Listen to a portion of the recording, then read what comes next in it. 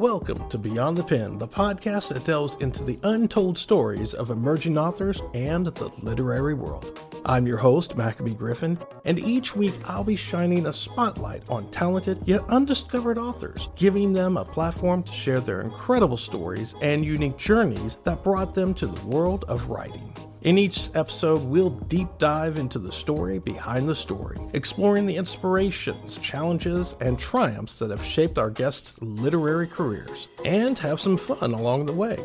From the initial spark of an idea to the journey of crafting and publishing their books, we'll uncover the secrets that make their stories truly special. But that's not all. Once a month, we'll be joined by an expert from the publishing world who will share invaluable insights and advice for aspiring writers, answering your burning questions and demystifying the path to success in the literary industry. At Beyond the Pen, my mission is simple: to entertain, educate, and encourage the next generation of great storytellers. So whether you're a writer, an avid reader, or simply someone with a passion for storytelling, join us as we venture beyond the pen and celebrate the power of the written word.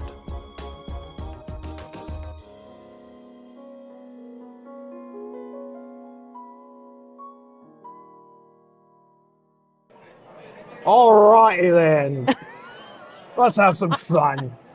We are back, and this time we are with the beautiful, lovely Miss Eva Covey. Did I say that right? Eva Covey, absolutely. I love it. I love it. I wish I had that last name, Covey. You have to. I'm sorry, but you have to flip your hair when you say it, though. So. I know, Covey. Covey.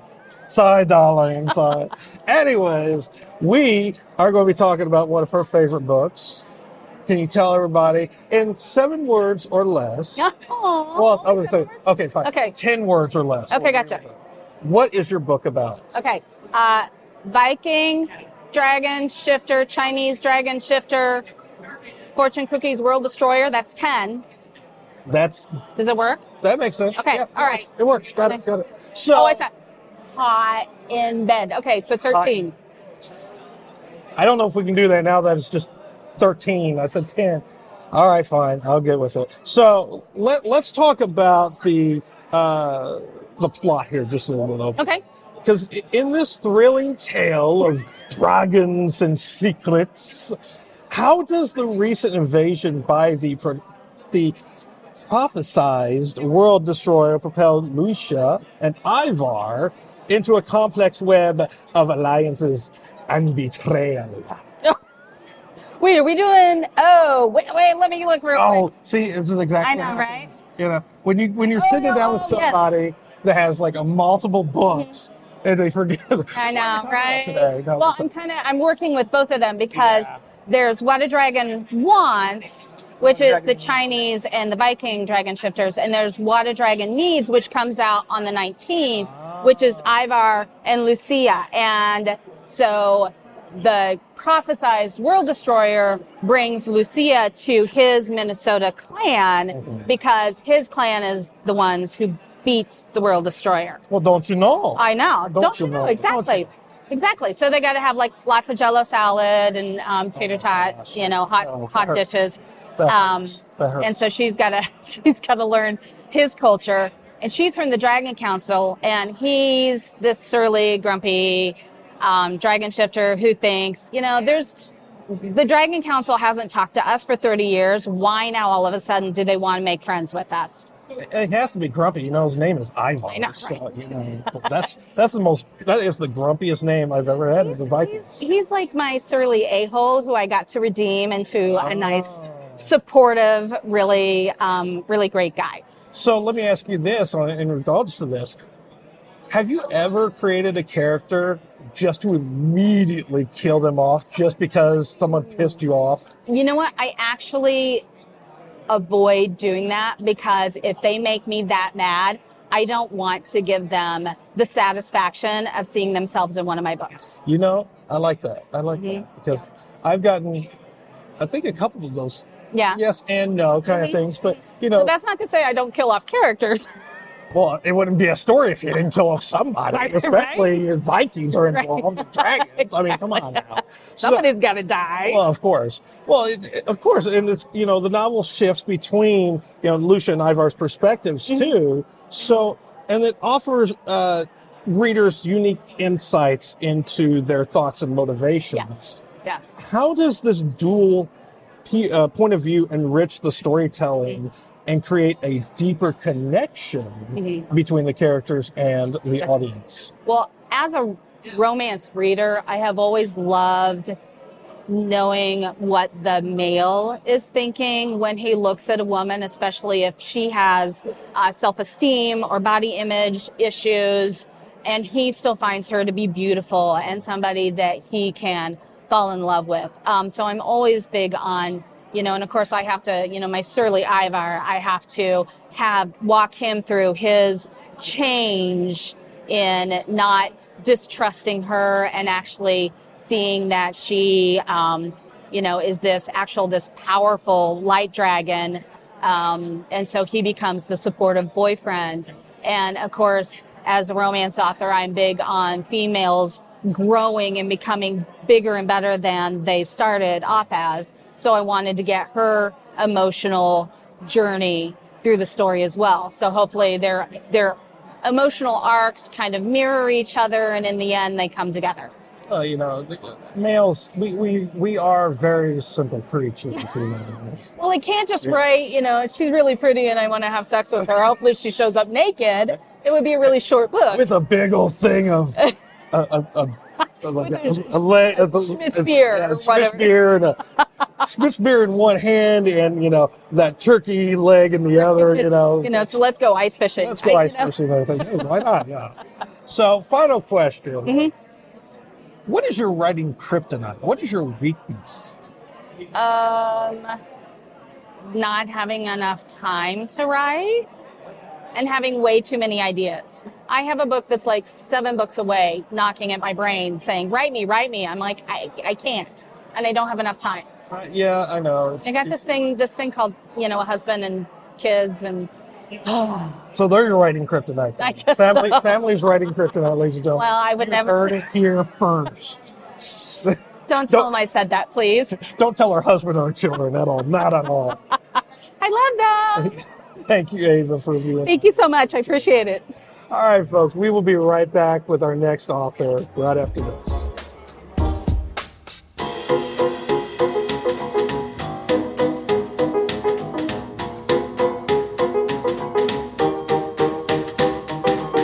Okay. All right. We are back, and this time we are with my favorite thing in the world, another anthropologist. It's so great. This is Miss Sutton Bishop, and she has written this book called Finding Home with her, the other one. This is the first one. This is the hearts don't lie. Yeah, they don't lie. They don't lie. Sorry, I don't know why that came from. So let us get directly into it, because this is a really interesting type of, what's the word I want to say? Conversation piece, because a lot of people have these walls that are built up in front of them. They don't want people to get close to their hearts and anything like that. So let's talk about Emery Walsh. And this character thrives on control, especially when flying high in the sky. And how does this need for control play into her personal life, and how does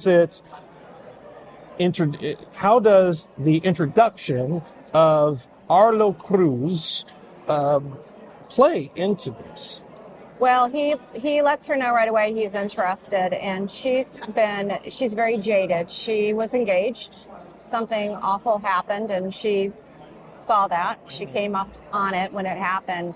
So she's more or less sworn off men in any serious capacity. It's fine to hook up every once in a while, because she can control that. She can control any involvement, any emotions towards that. But he just keeps coming, and he's a very patient man. And he literally just kind of breaks her down in the sweetest of ways, and yet leaves her that control that she needs so much, but shows her that she can love. She can love somebody. She can be emotional. And this is something that she fights consistently through the entire novel itself. Through the entire novel. There's a lot of ups and downs. She's got a very, very tight group of friends, and they're called the posse, and they have each other's backs. Yeah. She has a very tight family. She has a twin sister, so she's got wonderful relationships. She's very close to her Uncle Harris. But this man, he's really throwing her for a loop. He's challenged pretty much everything that she holds dear to. Everything. So this is a small town setting that everything takes place in, and it contributes significantly to the story itself. Yeah.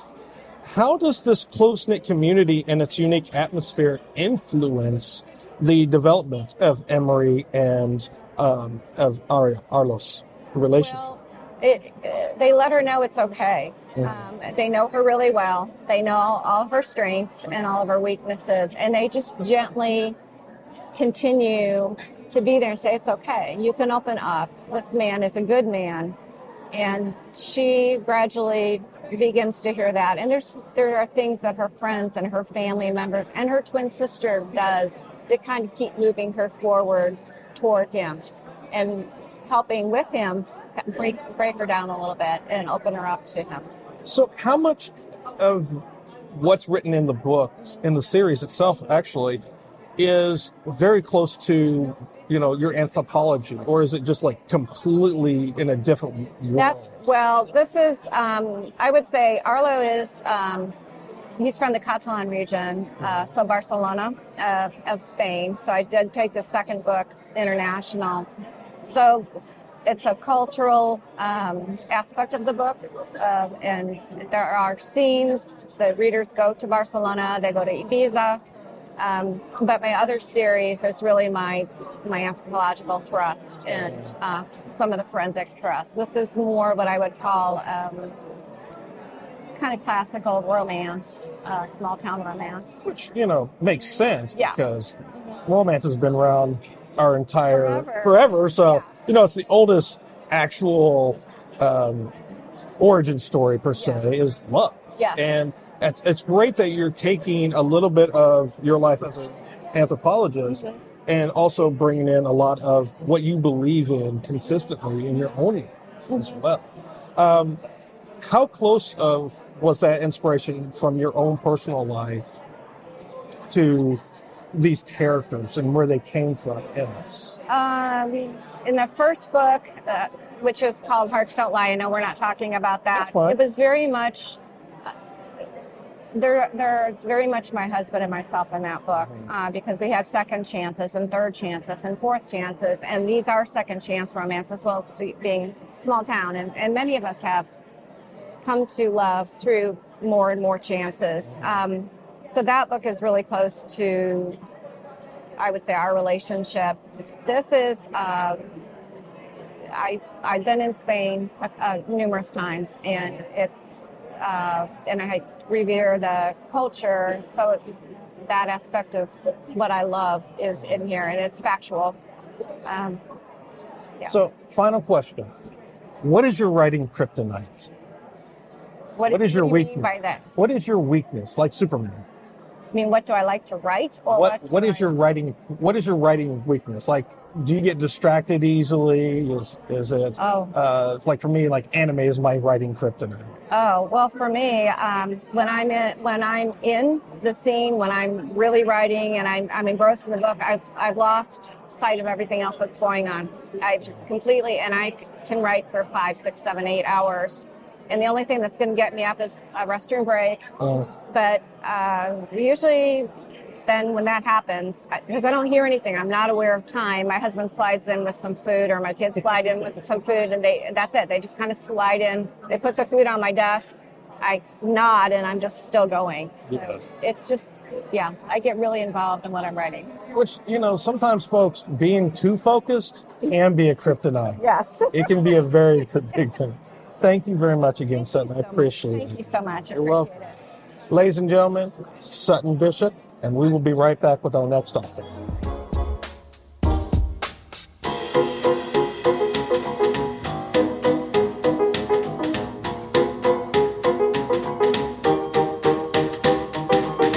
We are back, and this time, again, second year in a row, we have another wonderful author. This is Anita Sharma.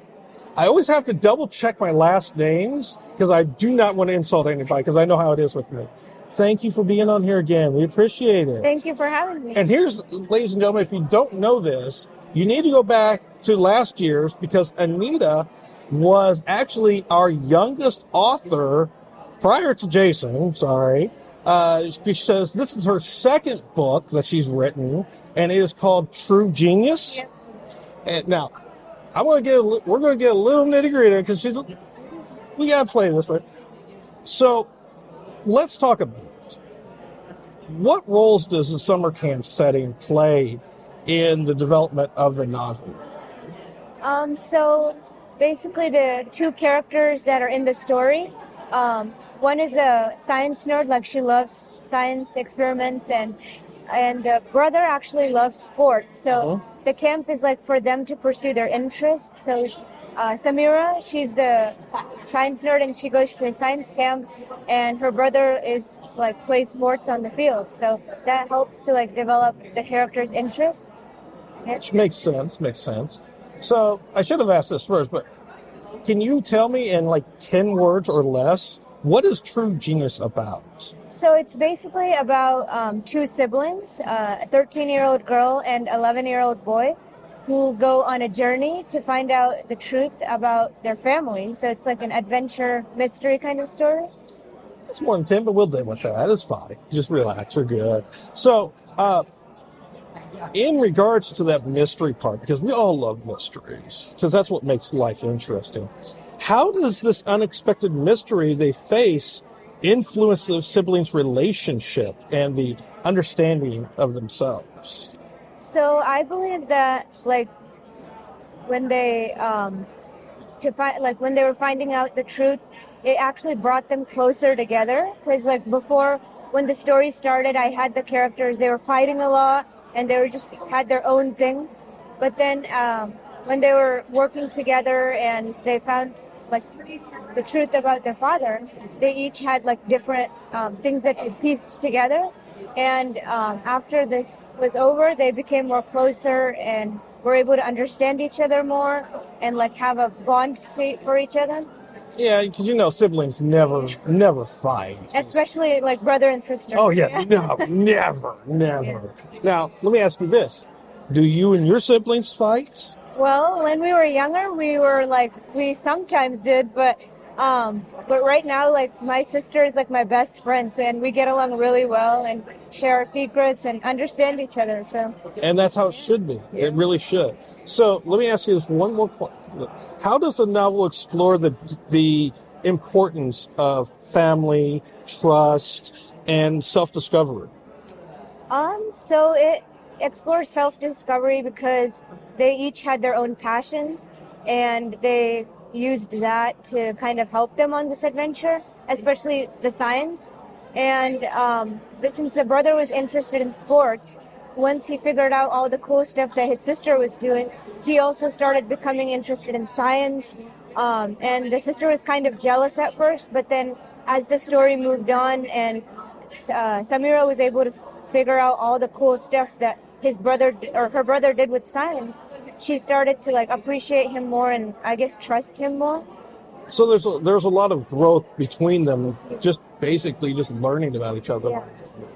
So I think that's good. I think we're good on that. Now, the final question, what is your writing kryptonite?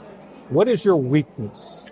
My weakness, I would say, probably is the development of characters. Mm-hmm. I usually tend to have characters that have stories with loose ends, and so maybe sometimes the readers are not able to follow along, or they cannot picture the character because I don't develop the characters completely. So I could definitely improve on that and giving them more description.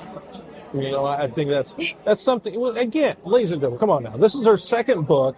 She's 18 this year. I'm 21. 21. I apologize. You look 18. She looks a lot younger than she actually is, folks. Thank you again. Thank you. We appreciate it. Ladies and gentlemen, Anita Sharma, one of the great ones here. Okay. We will be right back with our next author here in a bit.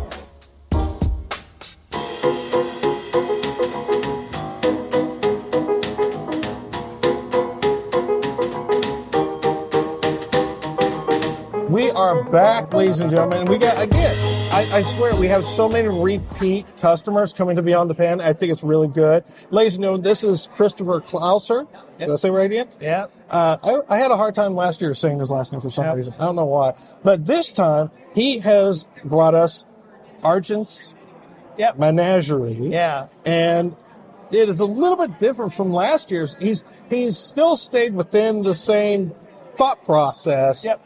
Just changed it from being here on Earth to in space. Right. So let's talk about obviously this new one that you have, but in 10 words or less, could you tell us what your new book is about? Yeah. Space pirate takes on a job, doesn't know what it's about, and regrets it, and tries to make amends for it the rest of the story. That's close enough to 10. 10 words? Yeah, no, I got you. Yeah. So, why space? So, I think the idea was I wanted to do something that I haven't done before. Space story was something I haven't touched upon yet in my writing. So, took in some sci-fi elements, but basically built a story in a similar way to what I always do, and kind of focused on the kind of the genre-specific pieces as well. To get a different experience from a writing standpoint. So tell us about the protagonist. What is his name? So his name is Argent. Oh, Argent. Of course, Argent. Of course, duh. He owns the spaceship Menagerie. He has a crew, which is kind of his family in a lot of ways. As he's going through the story, he's kind of a pirate rogue type of guy, and takes on jobs that most people wouldn't. And this one he regrets, obviously. But also he's got a bigger story because he's kind of the black sheep of his family. His family's very aristocratic, and his brother's kind of centrally placed in like a local government. And they've broken their trust over the years. And so it's him not only dealing with the main plot line, but his secondary story of trying to regain that trust with his brother, his twin brother, and building that relationship from the bottom up. So it seems like there's a lot of development in between trusting, just like Anita on hers, there's a lot of family, there's a lot of trust, and a lot of inner and external conflicts that we're really dealing with here. Yep. What are some of the other external conflicts that he has to deal with? So he's got pressures from his home planet. He goes back there and has to deal with some things. The main antagonist of the story is really pushing to do some really bad things, and he's got to try to help deflect that or resolve the problem. There's a character that gets brought in the story that's a former flame of his that creates some conflict as well. We have a little bit of a romance here. Yeah, and then he's got a girlfriend in the story, so he's building on that relationship. So there's a lot of external things as well as those underlying trust issues and family-oriented drama that also comes that impacts him internally. So when we're talking about these internal and external conflicts that a lot of characters have to deal with and trying to move the plot along, what do you think was the hardest thing for you to create out of this in terms of those conflicts? So really the hardest thing for me was just building the emotions, because they're all aliens. Okay, they're not humans.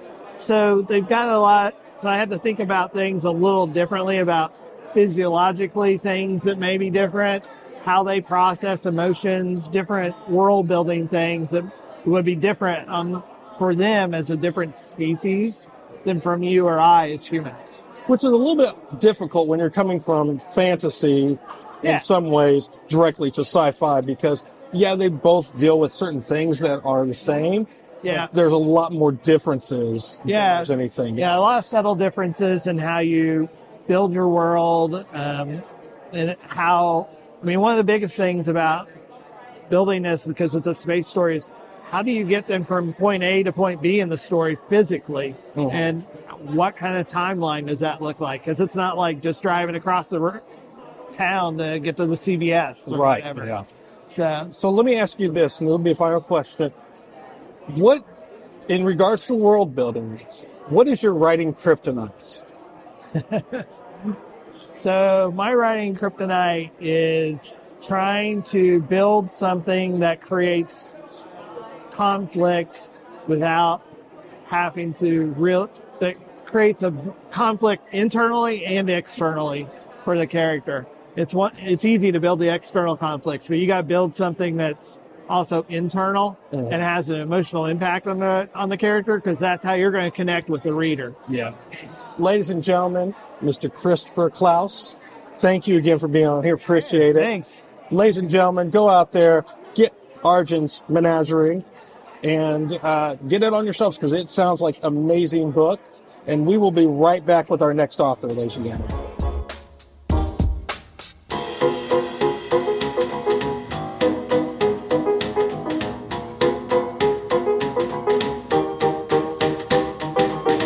We are back, and again, I keep getting more people from last year back on here. Yeah. This one, we actually ran into each other outside before we even started. Yeah. And you have so much fun at these places. Yeah. Because you not only selling books, but also just interacting with people. Yeah, it's good. So, before we get started, could you please introduce yourself to our listeners, in this case, our viewers? Yes. And tell us a little bit about yourself. Okay. I'm MD Dabney. You can call me Michael. That's what the M stands for. And I'm a retired journalist and an author. And my first novel is called An Untidy Affair. And it was published a little more than a year ago. And the next one, which will come out later this summer, is called A Deadly Game. Oh, another deadly game. Yeah, Deadly Game. So last year we talked about, Untidy Affair a little bit, but just to give a recap, can you tell us what it's about? And there's going to be your challenge here, in 10 words or less. Oh, good heavens! That is going to be a hard one. I always get people with this. I love doing it too. It's fun. Oh, I have to try and count. Murder mystery, fun, young, detective. That's about it. Hey, that's close enough. Yeah. So let's talk about the detective. Okay. Because if I remember correctly, this was based off of a little bit of you in terms of your journalism. Right. So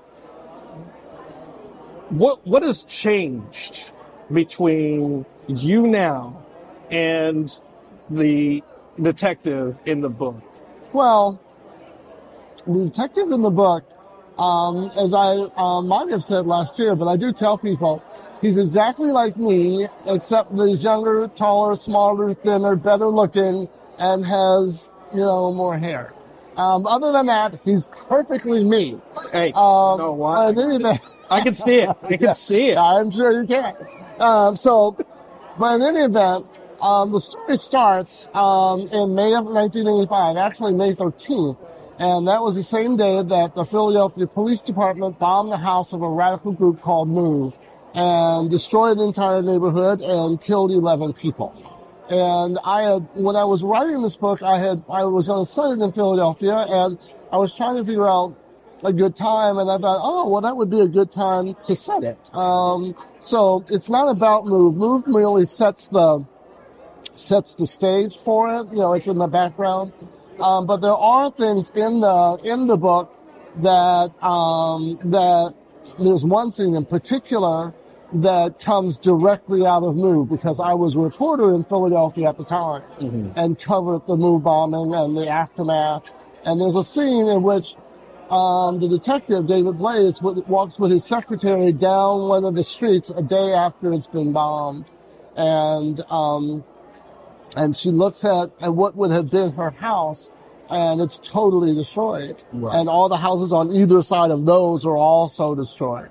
So I do give the reader a sense of Philadelphia at that time, and the impact of Move. But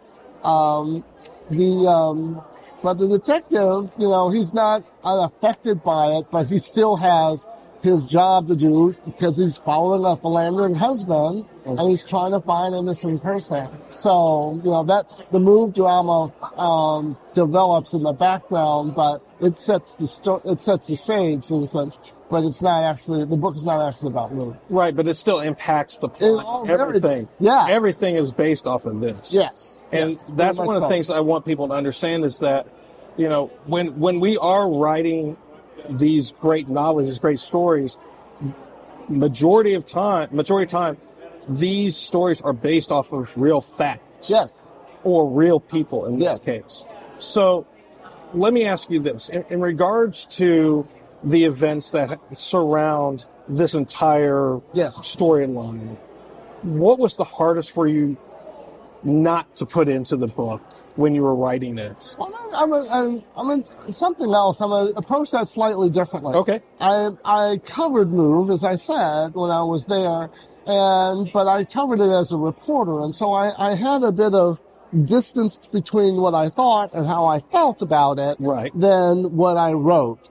What I found out in writing it many, many years later is I had unresolved issues about it. And it, I don't know, I was just really, really, I had an anger about it that I did not know that I had, and that I did not know that was impacting me as a person and as a reporter. And some of that comes through, at least I think, in the book, particularly like the scene I just mentioned, and a couple of others, in which, he's standing there, in front of all of this destruction, and yet he still has cases to deal with and real life stuff to deal with. So there's a lot of not only internal conflict with what's going on in the world. There's a lot of external conflict wrapped around this character. Yeah, and like in the next book, which actually is a prequel to this one, which will come out,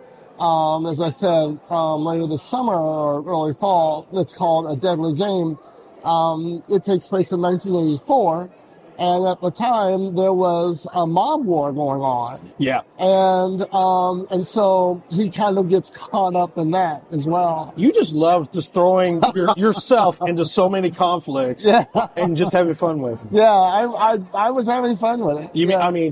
The younger, happier, smarter, gracious person that he is. Yeah, that's true. Michael, thanks again. I appreciate you. No problem. It's really good to be back, and I'm glad you're here, and I'm looking forward to more of your podcasts. Well, you know what? You're always welcome. Okay, thank you. Ladies and gentlemen, Mr. Michael Dabney. Go out and get his book, Untidy Affair. An Untidy Affair. And then look for The Deadly Game. A Deadly Game. You stop repeating everything I say. We'll be right back with our next author. Thank you. Hey folks, that's a wrap for this episode of Beyond the Pen. We hope you enjoyed listening as much as we enjoyed creating it.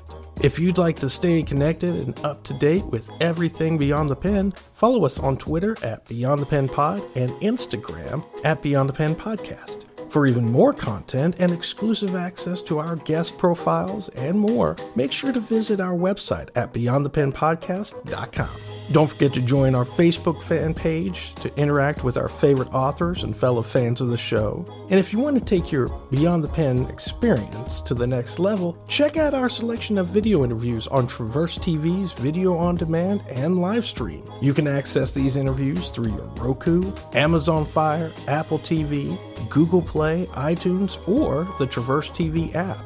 So until next time, thanks again for tuning in, and remember to keep writing, inspiring, and sharing as you go beyond the pen.